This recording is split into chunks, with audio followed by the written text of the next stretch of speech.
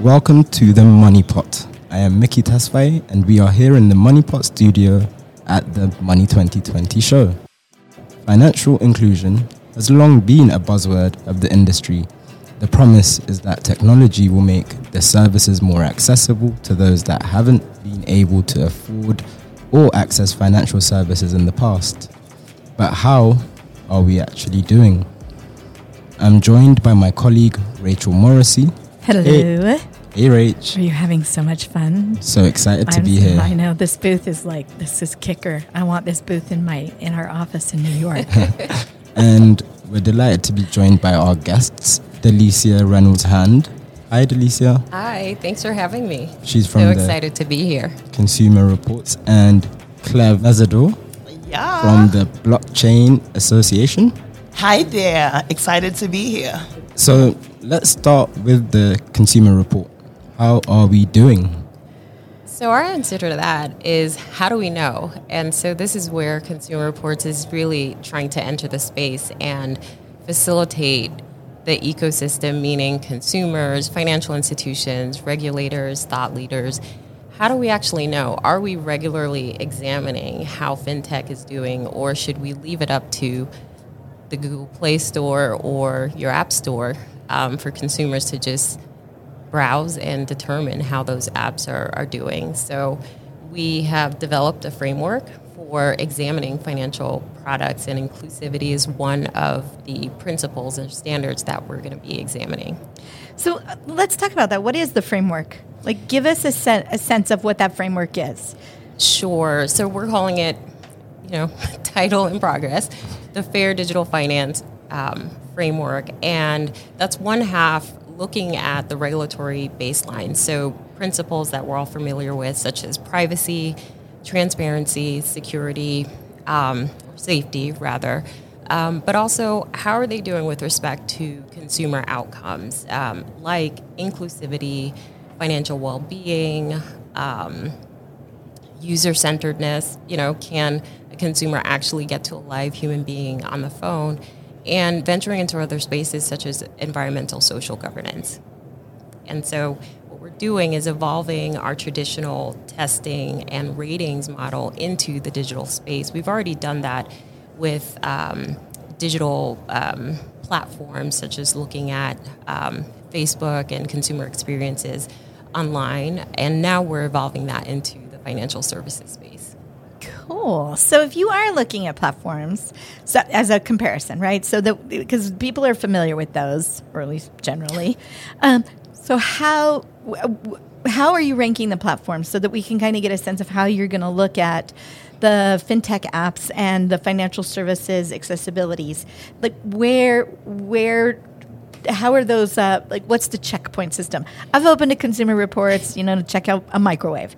And they're like, yes on this and no on this. And here's the model that you want based on what you like, right?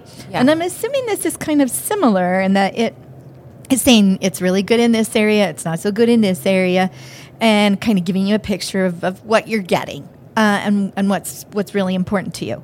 So, what are the check marks? What are we looking at? Yeah, sure, great question. So we start with the principles, right, that I've just mentioned, and then we go further. We look at specific indicators. So let's tackle inclusivity since this is our focus. We think that one of the indicators of inclusivity, for example, might be, does it minimize barriers to access for traditionally underserved communities? Is a company using culturally relevant information about its products? Is a company using industry practices, approved industry practices to facilitate inclusion? So we've got a number of different indicators which tether back to the principle of inclusivity, and the idea is we will be regularly reviewing, then ranking and rating companies based on our review. I mean, it sounds excellent, I think, and it's an important thing. As Rachel knows, I'm both keen on financial inclusion, but also quite critical of the language around financial inclusion because it's become increasingly used as a way to purpose wash, let's say, without actually, really doing the the difficult and challenging work of driving inclusion. So within that context, how are we doing? And maybe I can, bring in Cleve to give us your thoughts on that. Yeah, financial inclusion is a tricky thing, right?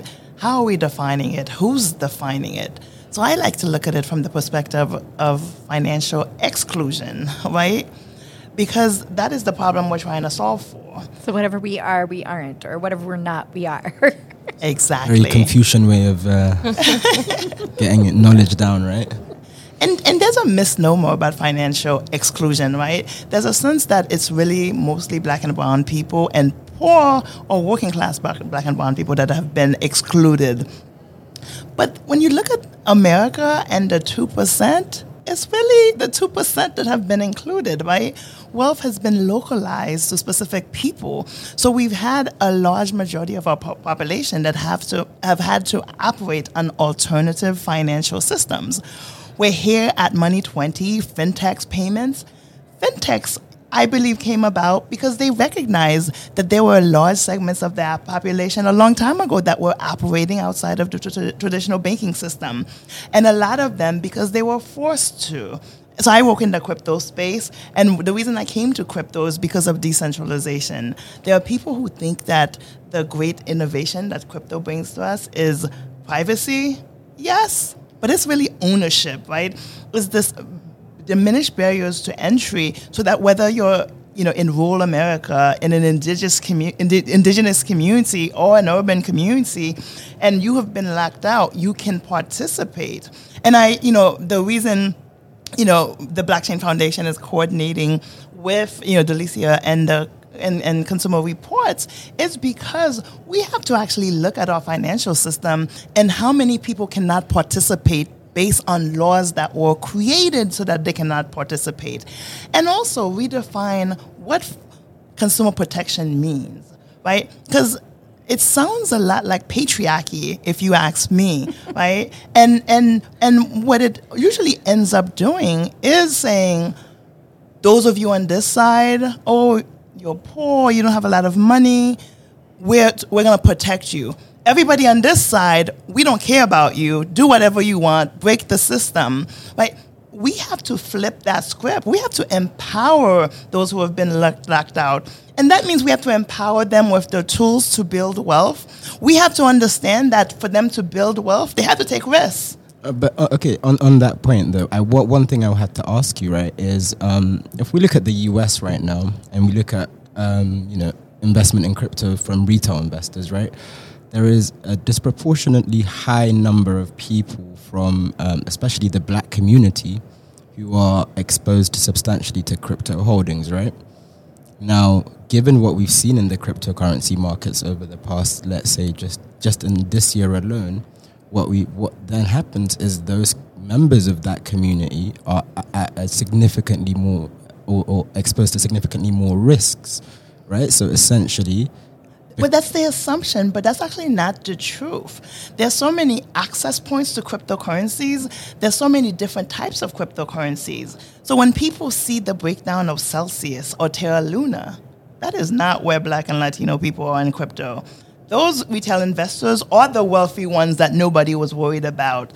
Black and Latino people lead national adoption of cryptocurrency because we've been in this space for the last decade plus. I've been in this space for 6 years, and we've always looked at it not from a store value perspective, from an equity perspective. How do you actually educate and train and use to solve problems? So yes, the bear market right now is definitely affecting crypto, but if you invested in S&P, Dow, any traditional finance is breaking down. But I think and again, going back to Consumer Reports, why we need to actually look at this new way that people are defining or finding new metrics of wealth is because we don't have enough information. We're making a lot of assumptions. So when you look at crypto, where Black and Latino communities are overexposed, it's Bitcoin, it's Ethereum, it's NFTs. It is these things that we know will recover, right? Because we're building products and services and creating a whole industry around them. But the risk is still there, and I'm not going to deny that they're there. But that's why I say we have to empower people so that they can make decisions instead of saying, "Oh my God, bear markets shouldn't be exposed to bear markets." So that's really interesting. I mean, where do you?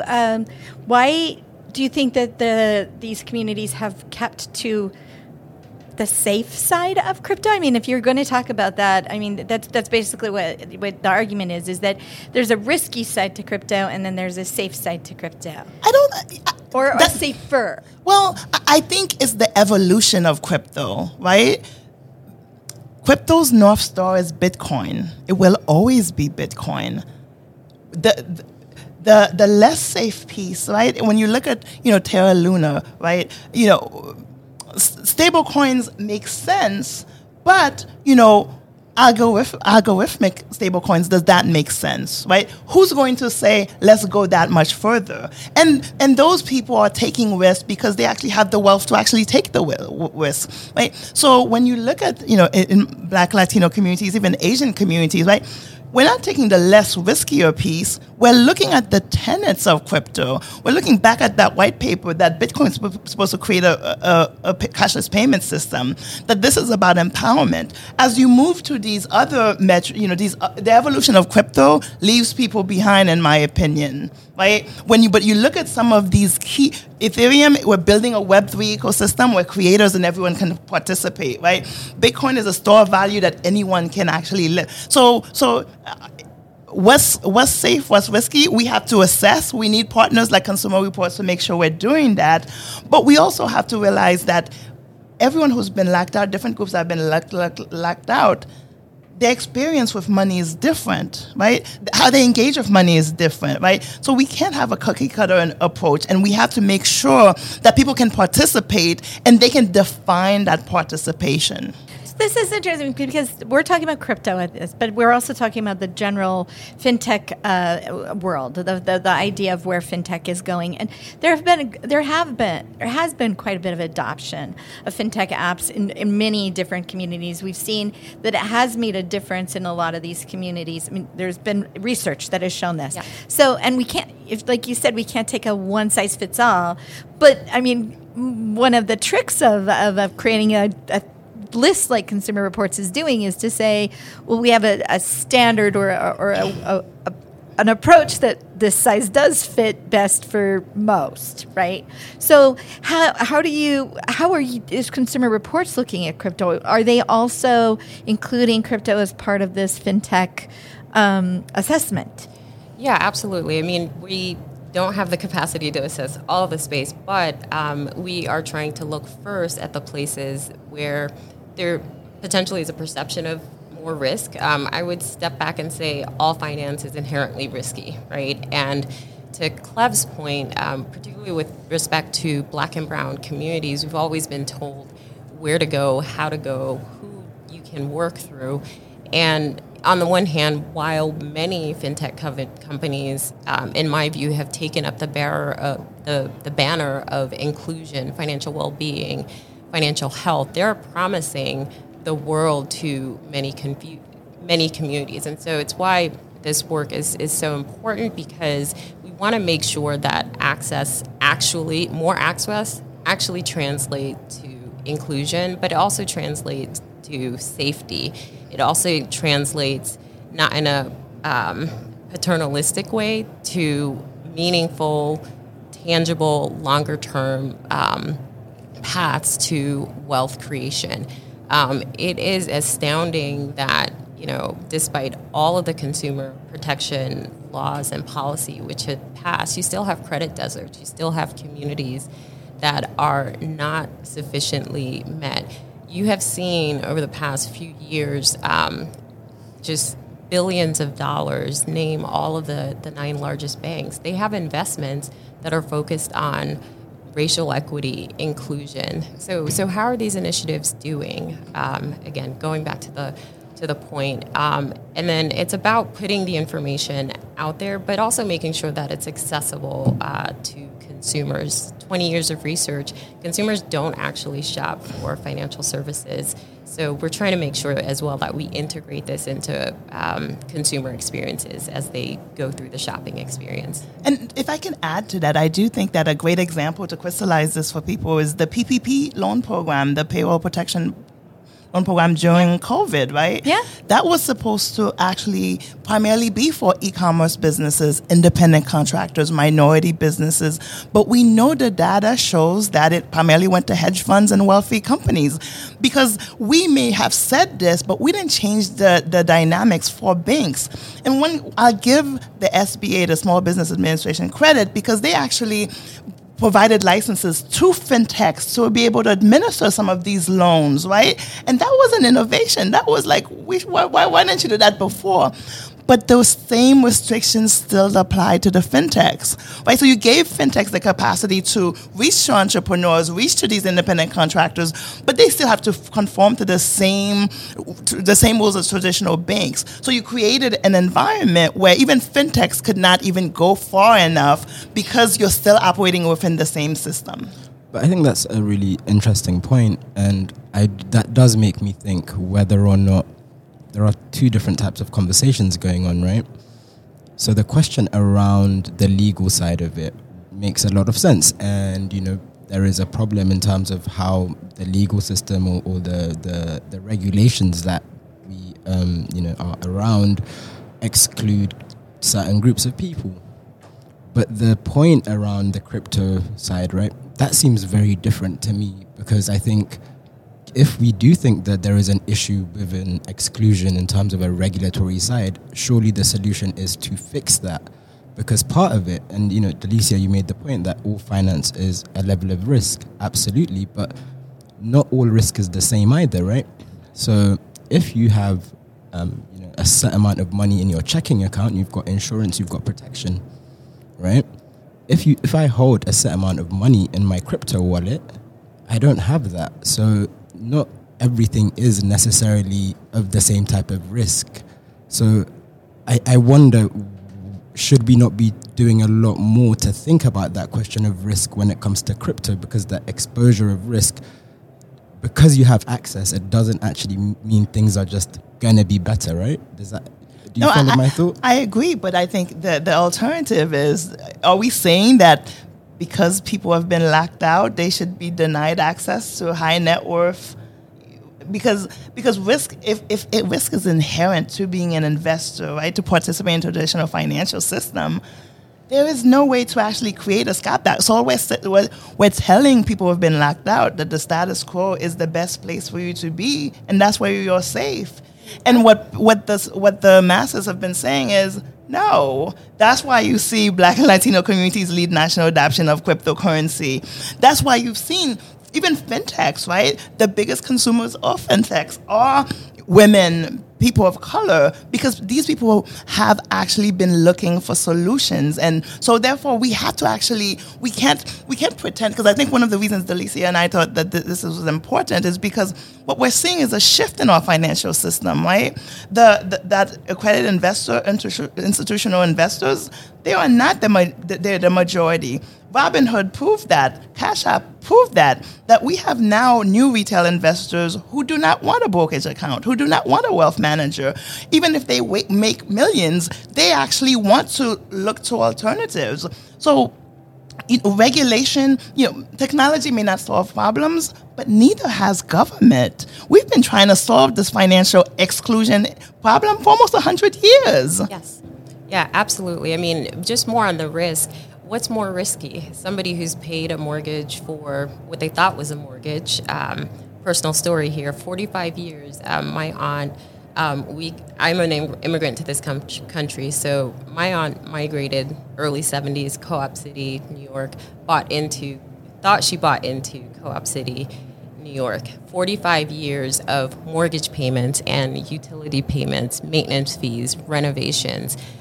She passed early in the pandemic, and her family thought that they had a tangible leave behind, that they had gotten into the ground floor of the most valuable kind of investment that is connected to the American dream: housing, affordable housing, home ownership.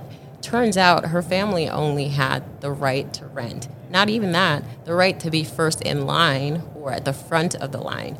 And so I think it's really important to not treat crypto as a red herring and to say, well, Black and brown people, you need to be protected from this space. We actually need to examine the space all across the spectrum of finance and then rack and stack. How well are people actually doing? What are the outcomes being delivered? You can't drive a car off a parking lot if it hasn't passed basic safety and security tests.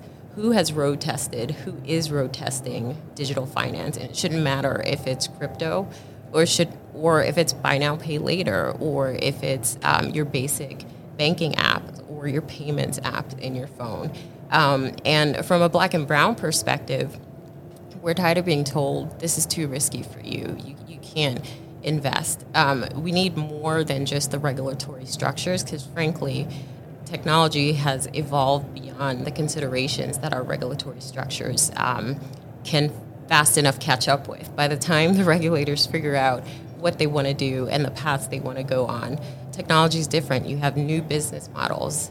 For example, take it out of the crypto context. If you look at buy now, pay later, that business model has changed over the last 18 months. What have regulators done about buy now, pay later other than signal guidance that's coming, rulemaking that's coming?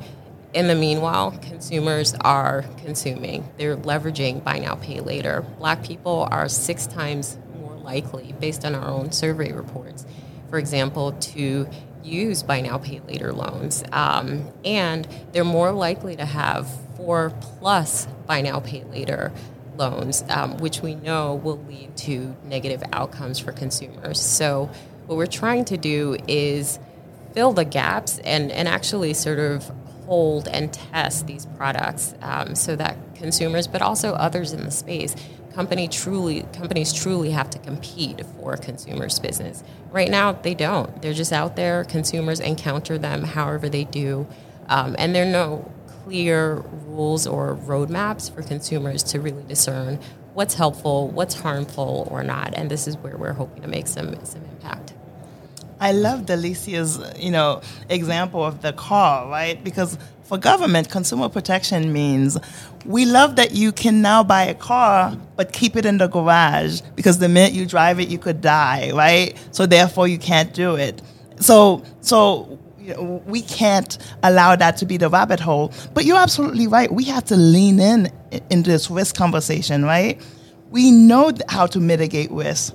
Financial literacy, making resources available, teaching people about bear markets, teaching people how to take calculated risks, right? So we can't pretend if we don't have the conversation, right? Financial literacy is something we've realized that people need regardless of race or socioeconomic status. There are high school students right now being taught how to write a check who will never own a checkbook. Right. But we're still not telling people about digital assets and fintechs and how to evaluate those. Yes, I mean, that's a really great point in terms of the education piece, especially. Folks, we have reached the end of our recording, but I sense we could go on for hours and still continue. But thank you to both of our guests. Thank you to Delicia from the Consumer Report. Glad to be here. And thank you to Cleve from the Blockchain Foundation. Thank you both for joining us, and thank you to all of you for listening